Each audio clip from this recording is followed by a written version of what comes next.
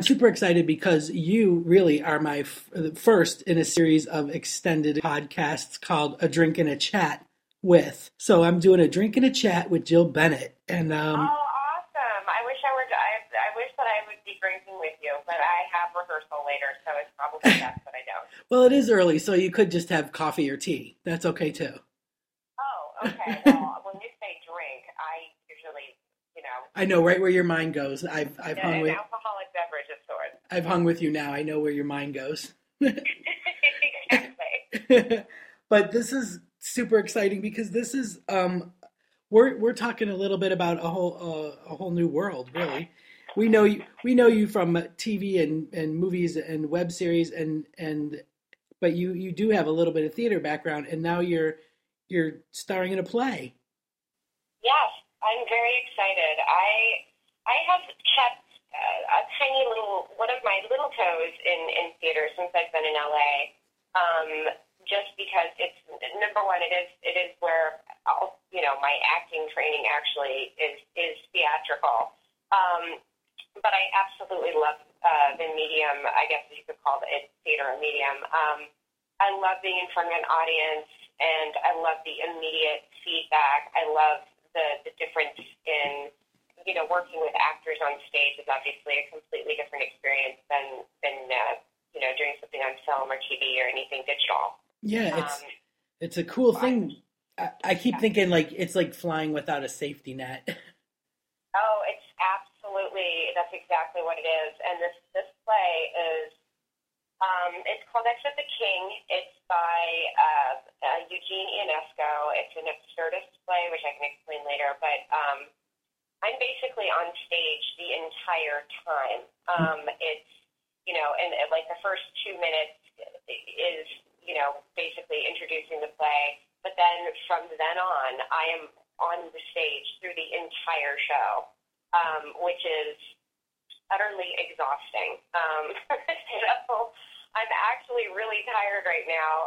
We're about to go into Tech Week, but it's when you're filming something, you're sitting in your trailer, you're sitting waiting to act for most of the day, and being in front of the cameras constitutes when we're actually acting is such a small part of your day. I mean, you're actually only filming usually an hour or two in total, so you don't have to maintain this level of intensity. But when you're on stage, you have to be engaged the entire time, and this role is a very emotionally heightened role.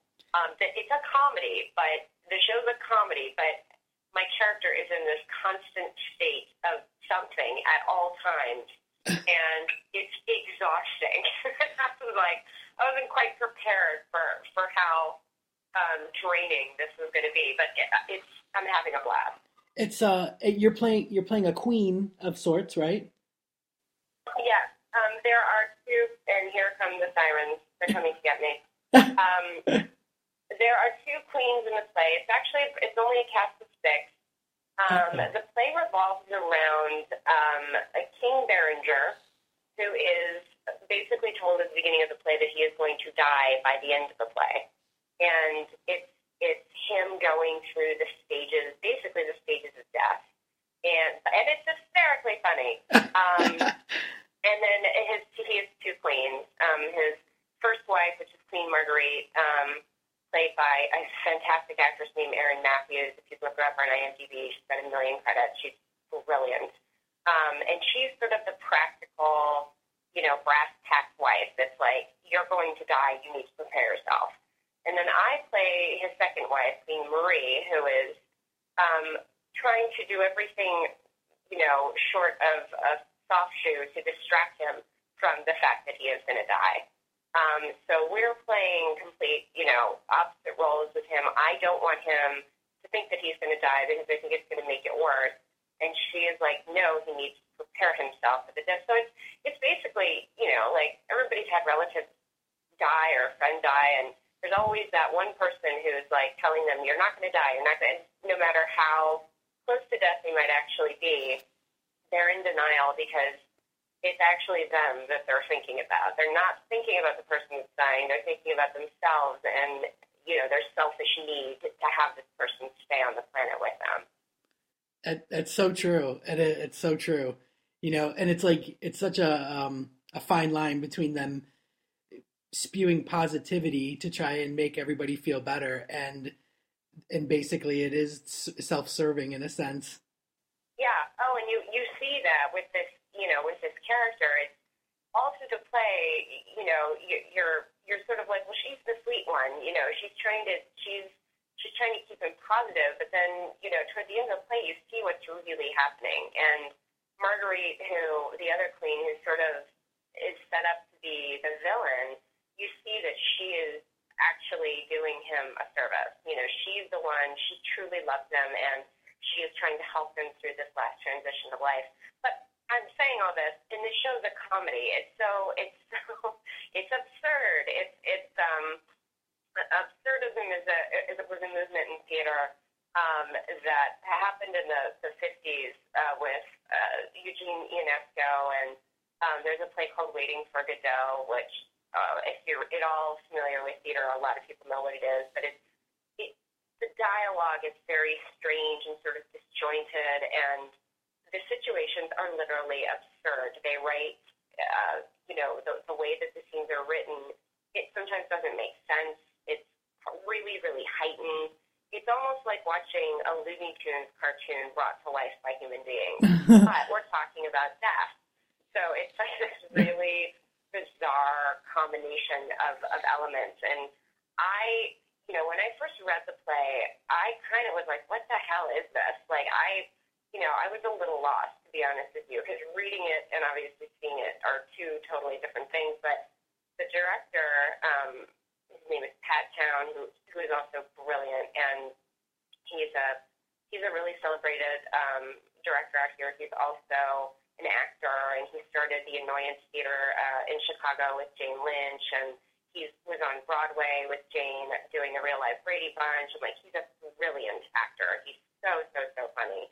And he actually emailed me and just offered me the role because I've known him for years, and he's like, you'd be perfect to play this. And I read the play, and I was like, I kind of don't get this. And he's like, that's okay. Everybody has that reaction. Just tell me you'll do it, and we'll figure it out. And I was like, okay, I'll do it. So, wow. And I'm so glad I did. It's been fantastic. And it's always fun to do something that's challenging. But so your reservations were more about the play itself, not jumping back into theater, because you said, it's been a little bit, and it's a grueling schedule, especially once you're up and going, it becomes even more. And being on stage the entire time, you can't even leave to pee. No, you can't, and that's a problem for me. I have my little tiny bladder is an issue. So it is. It's utterly exhausting, and I'm definitely going to sleep a lot this weekend in preparation for Tech Week and opening next Friday. But I've absolutely wanted to get back to doing theater, but it's for the very reason that it is a grueling schedule, and rehearsals. We're rehearsing 5 hours a day, and it's just a totally different process from doing film and TV. But I've forgotten how much I love it, and and I'm suited, definitely. This is a comedy to theater because I love comedy, and it's in front of an audience, and you get that automatic feedback. Yeah, that instant response, right?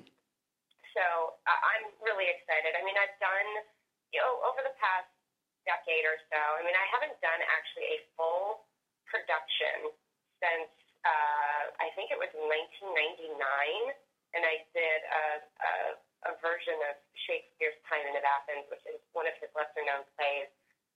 But it was a huge hit here in LA, and we extended, and we won all kinds of awards, and that's actually how I got involved with this theater company, Sacred Fools, that I've been involved with in LA off and on, and I've done a ton of sketch comedy stuff, like late night stuff for them. I've done productions of vagina monologues and stuff, but actually a full show with costumes and lights and sound and all that kind of stuff. It's been a minute for me, so it's really fun to be back. To be back doing this, and I've really needed break from doing, from producing. It's actually really nice just to show up and be an actor for, the first time in a long time. It's true because you do. You're normally wearing a couple of different hats. Yeah, at least 10. It seems like I can't enjoy myself as an artist unless I'm, producing, acting, running craft services, all kinds of crazy things. So it's really nice to show up and be an actor. Yeah, it really does. It kind of brings you back to why you got get into it, I guess. Because I did when I was growing up in Florida, I did theater for like 10 years, but all like mostly behind the scenes stuff. And then another 10 years went by or more, and just 2 3 years ago when I was working at Riverside Studios with Deb Mosk and Sharon Glass, the feeling when you walk into the theater, the electricity that's in the air and the intensity just with an empty theater, and lights up and people working on the sets and everything. It's just that different kind of energy. And it brought me like right back. And it it fills your heart again with like, oh, this is why I love theater. Yes, it absolutely, there's in LA too. I mean, truthfully, this is a really good theater town. And people sometimes are surprised by that, but it's a town filled with really good actors. So Yeah. why wouldn't there be good theater here? Yeah. But a lot of it, at least, 20 years ago, most of the theater in LA could be described as just sort of, people doing workshops so that they could get agents. Mm-hmm. Like it wasn't really about the show. It was about them, doing some sort of, showcase for their acting. Right. But that's really changed. And now, actors who are out of work, which are, most actors, actually want to do something artistic and be a part of something that reminds them of why they're doing this whole thing in the first place. And theater is definitely where that's at. I mean, I haven't felt. I mean, after the first week, I was petrified. To be honest with you, I was like, "What have I gotten myself into? Like, this doesn't make any sense. I don't know how I'm going to learn all these lines." It's an incredibly wordy play, and by that, obviously all plays are wordy, given that they are plays. But yeah, but this particular type of dialogue was really difficult to learn because it's very disjointed, and you're not logically reacting to the line that's said to you. So, someone can say a line like, "Oh my gosh, can you turn that light on?" And your response is, "That apple looks really red." I mean, it's not like the whole play is like that, but there are definitely huge sections of it where you're kind of like, this dialogue, just what the hell is going on? And now I get it. Now it's been, we've been in rehearsals for a month, and so we've broken it down, and I understand everything that's going on. But after the first week, I was like, oh my God, what have I done? And now I'm like, I'm so excited that I did this. I wouldn't, yeah. I can't imagine what I would be doing without this play right now. It's funny because years of doing it, and especially like directing and being an assistant director, stage manager, every little last thing you can think of backstage, I remember so many tricks, and they were always to stay in the moment. And if you don't know your line, you'll at least know your cue, or you'll know where it's going enough to stay on track. And the way you're describing this, that's probably, it doesn't apply at all. No, it doesn't. But here's the fun part of this play. We break the fourth wall in the very beginning of the show, which for people who aren't theater people or know what that means, that's basically where we acknowledge that the audience is there. And Right. we actually talk to them, or so not all of us, but certain characters in the play will actually directly speak to the audience. So we're not, once you've broken the fourth wall with an audience, now, there's all kinds of ways that we can cover each other's asses. Right. If someone drops a cue or misses an entrance, you can literally say, Juliet, you need to come back out here, or you can look at the audience and acknowledge what's happening. It's, so it's like a unique situation where I actually feel safer knowing that because we've broken the fourth wall, if something goes terribly wrong, I can just simply acknowledge it to the audience because it won't seem out of the realm of the play. Yeah, that's a blessing. In that sense, it's a little more It's not improvisational work. Clearly, going to be following the script. Right. But if something were to happen, we could use our improv skills to successfully climb out of it. Like I fell down the stairs yesterday, and I just looked into the audience and said, well, and I made a joke of it and blah blah blah, and assuming people will laugh, of course. Yeah, yeah.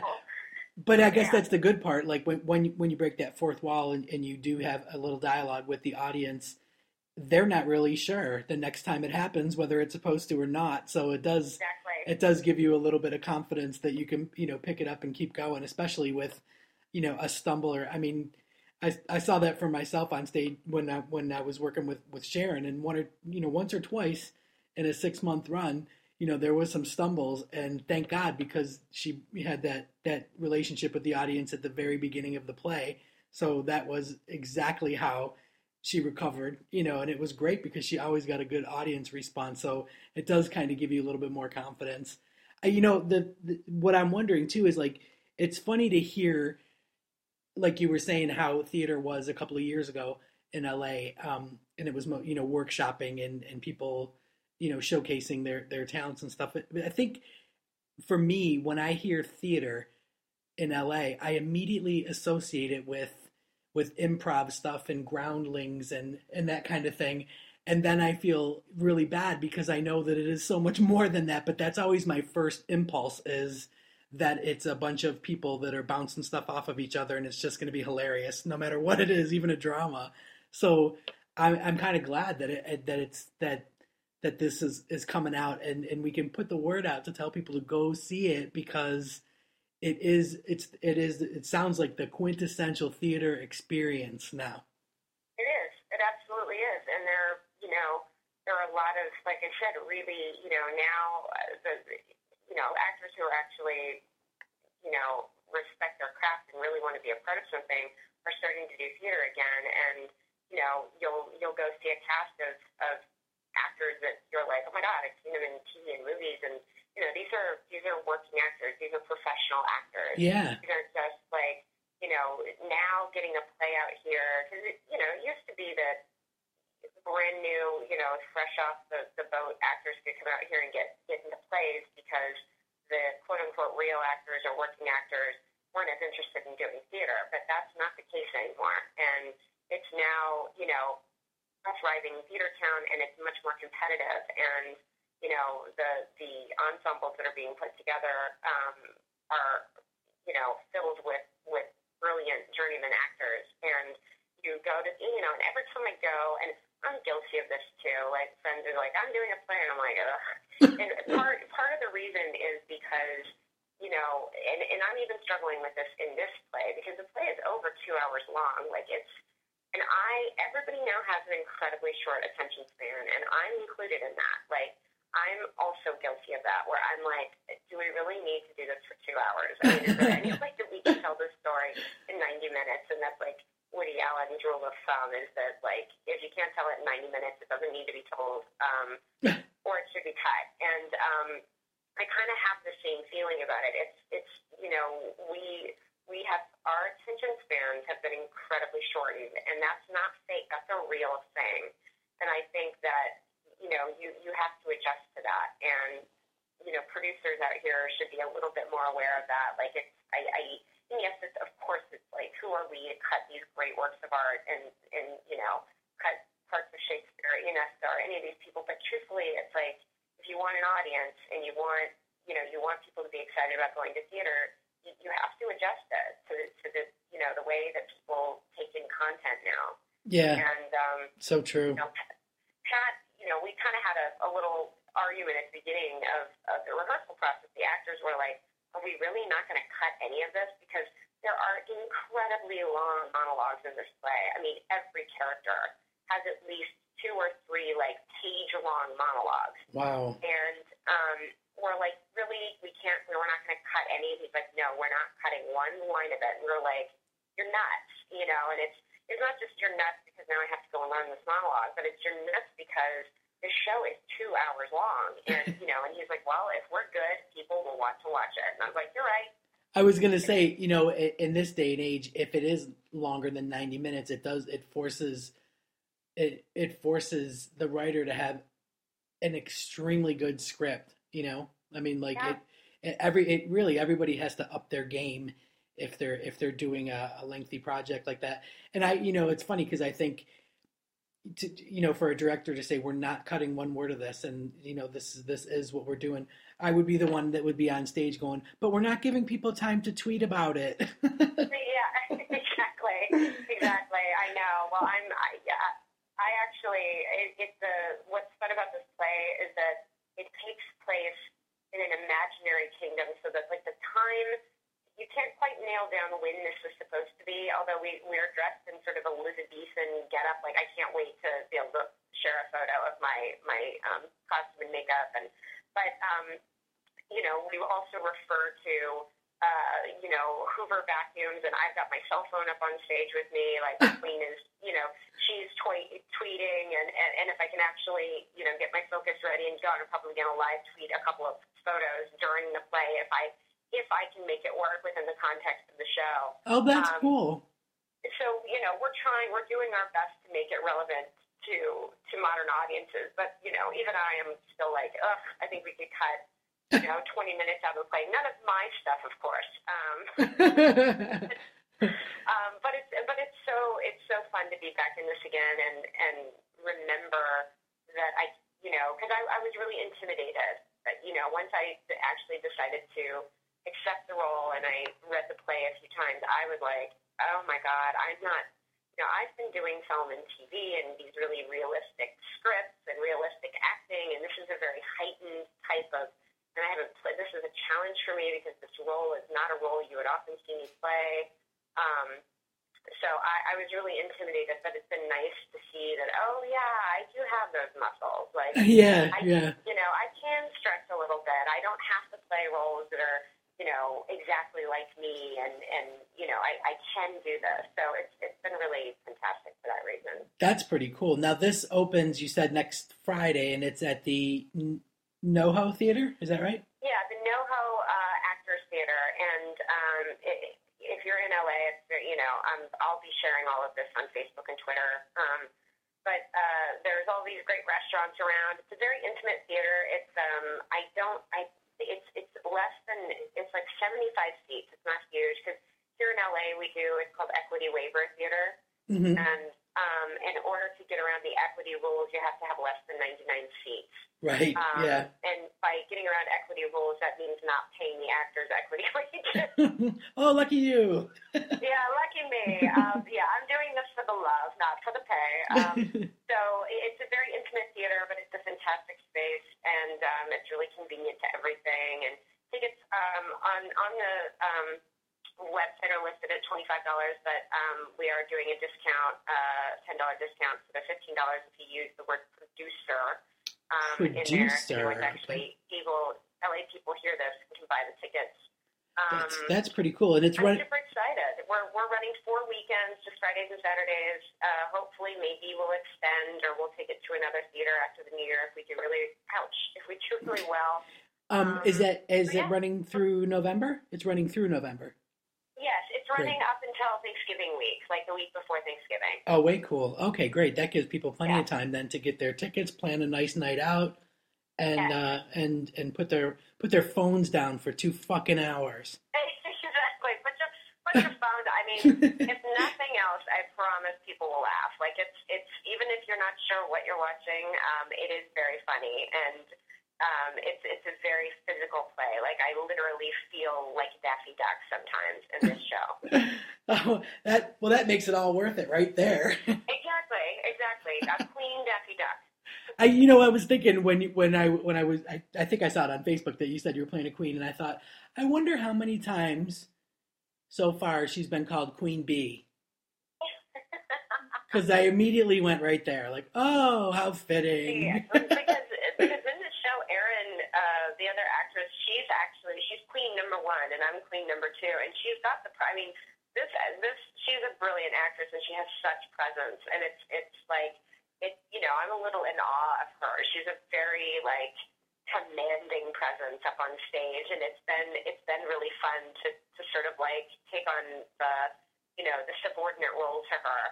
Cool. But it's very easy with her because she's so she's just got charisma for days. So it's been kind of funny because yes, I'm playing the queen, but she kind of out-queens me, to be honest with you. She out-queens you. I love it. She out-queens me.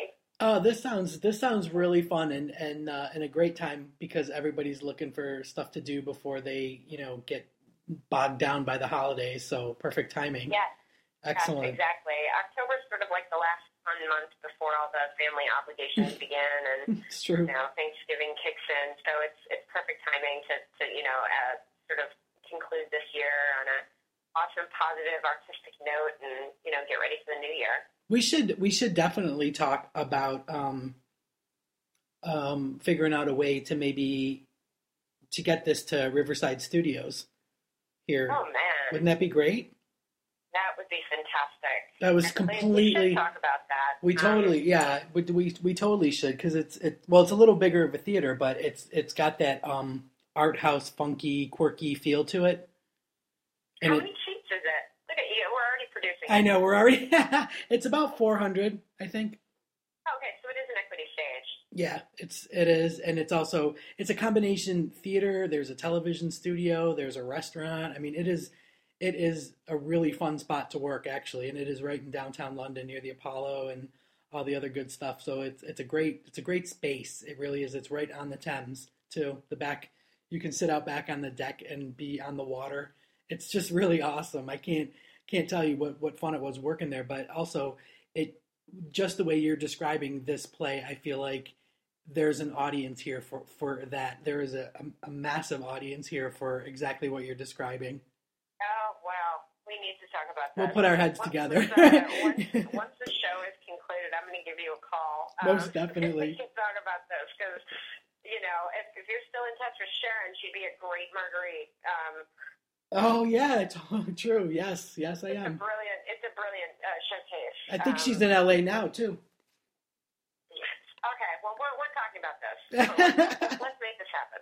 All right, well, you know what? You stay focused on playing the Queen number 2, and I'll put some things together, and we will reconvene after this play gets stellar reviews and everybody. It's all a buzz out there. That would be fantastic. Thank you so much for doing this. Oh, please, it's my pleasure. We love having you on.